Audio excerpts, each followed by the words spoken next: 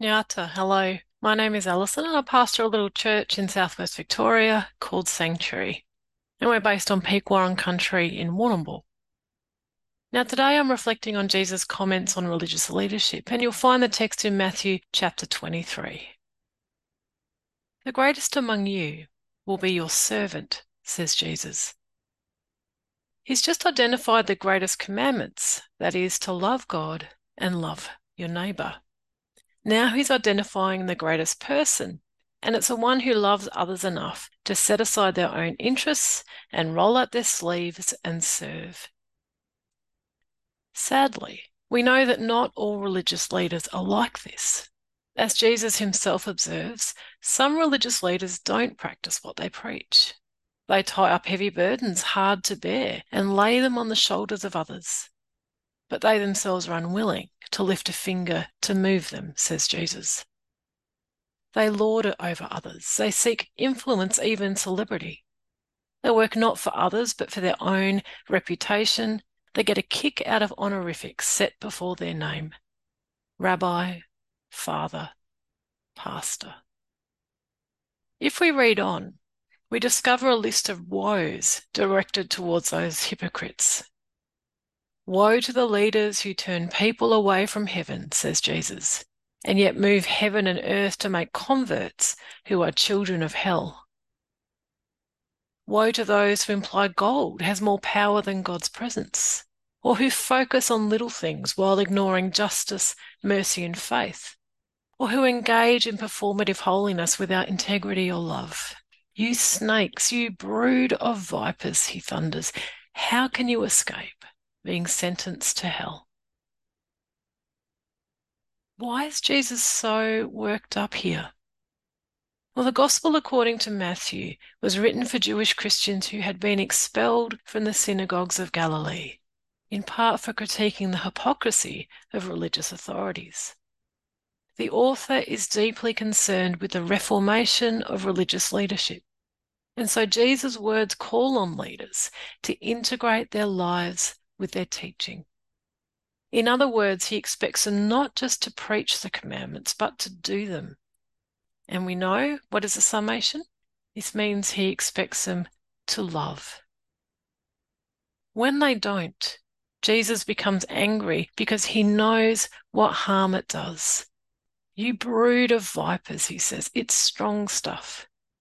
And it continues to resonate through the ages because religious leaders who fail to love is something that all too many of us are familiar with.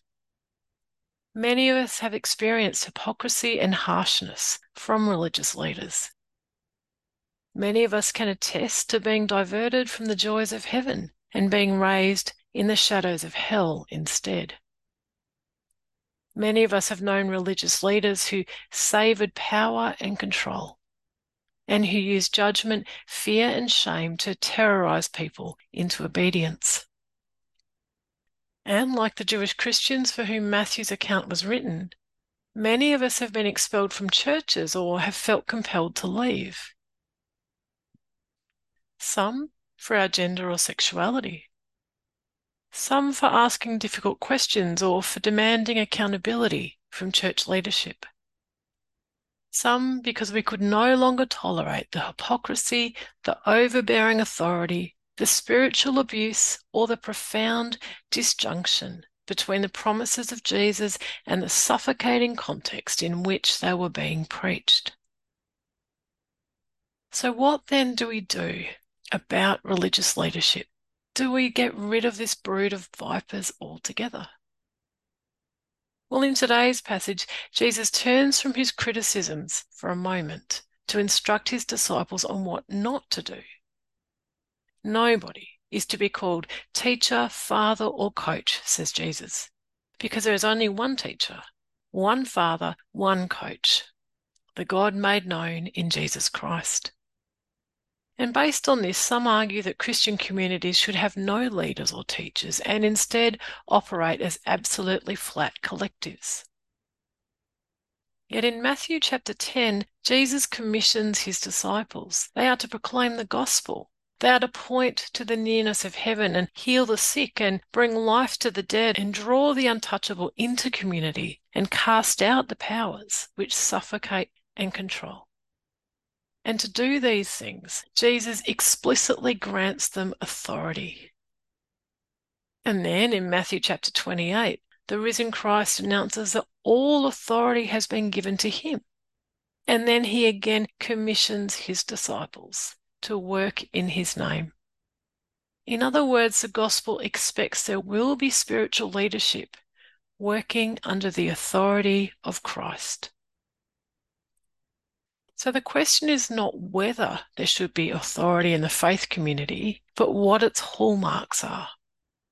And what we learn is that those who don't practice what they preach, or who seek to wield power over people, or who work to shore up their own interests, or who engage in ministry to meet their own needs. In other words, those who do not love are not working under the authority of Christ and have no place in religious leadership. But those who love, that is, those people who set aside their egos and interests to roll up their sleeves and serve, are to be trusted. Those who reach out to the precarious and the vulnerable are to be trusted. Those who bring healing and wholeness and a whiff of heaven into the world are to be trusted, because their lives demonstrate the power of Christ working in them and through them. It's not that they're doormats. Slaves of Christ are answerable to none but Christ, and at times this means acting in ways which make them unpopular. And it's not that they're perfect. Indeed, only God is good. Instead, in their humility, they acknowledge their own weaknesses, rely on God's mercy, and allow Christ to flow through their lives. So this then is a fundamental paradox. Authority among Jesus' followers is granted to those who serve, because service is the hallmark of love. Those who strive for status and authority shall have it taken from them. But those who empty themselves of power shall find themselves raised up. In their selflessness, there is room for Christ. And this is what the community must recognize and honor. As Sanctuary winds down, and you look to other churches, other networks, or new ways of joining together for mutual encouragement and care, I would like to draw out two conclusions. First, whether you're seeking a new church or whether you're dreaming up a new way of doing faith together, don't worry too much about details of theology or whether or not you like the worship style or what form a gathering takes. They're all just window dressing. Instead, I urge you to look for leaders who love. Beware any setting, any structure or dynamic where pastors don't have external supervision, or where power is unchecked, accountability is opaque, or where judgment, fear, or shame are being deployed. Jesus came to bring truth and transparency, healing and wholeness, love, life, and peace. So seek those who radiate these qualities with humility and grace. Second, never forget that you too are a disciple. As much as you give yourself over to Christ, emptying yourself of ego and embodying a life of trusting obedience, you will be filled with the love and wisdom and compassion that every community needs. You won't please all the people, but a grounded authority will begin to flow through you towards others. And you might shy away from it, and you might feel that you're not worthy, because none of us are. But as a disciple, you too must embody love. As a disciple, you too are entrusted to share the good news. You too can touch lives in healing ways, and you too can bring a whiff of heaven to the people you encounter on the journey. So go to it. And let us pray. Loving God, we offer ourselves once again to you. Empty us and then fill us with your holy presence, that our words and our lives may be integrated and united, and that we may witness to the power of your beautiful and transformative love. In the name of the one who emptied himself of power and gave his life away, we pray, Amen and Amen.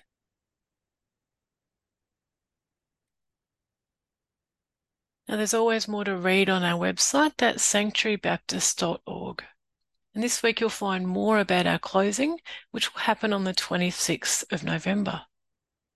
This reflection was prepared on the lands of the Pequorong people of the Eastern Maar Nation. It's a land which was taken by force and has never been ceded. I pay my respects to elders past and present. The peace of the land, waterways and skyways be with us all. Amen.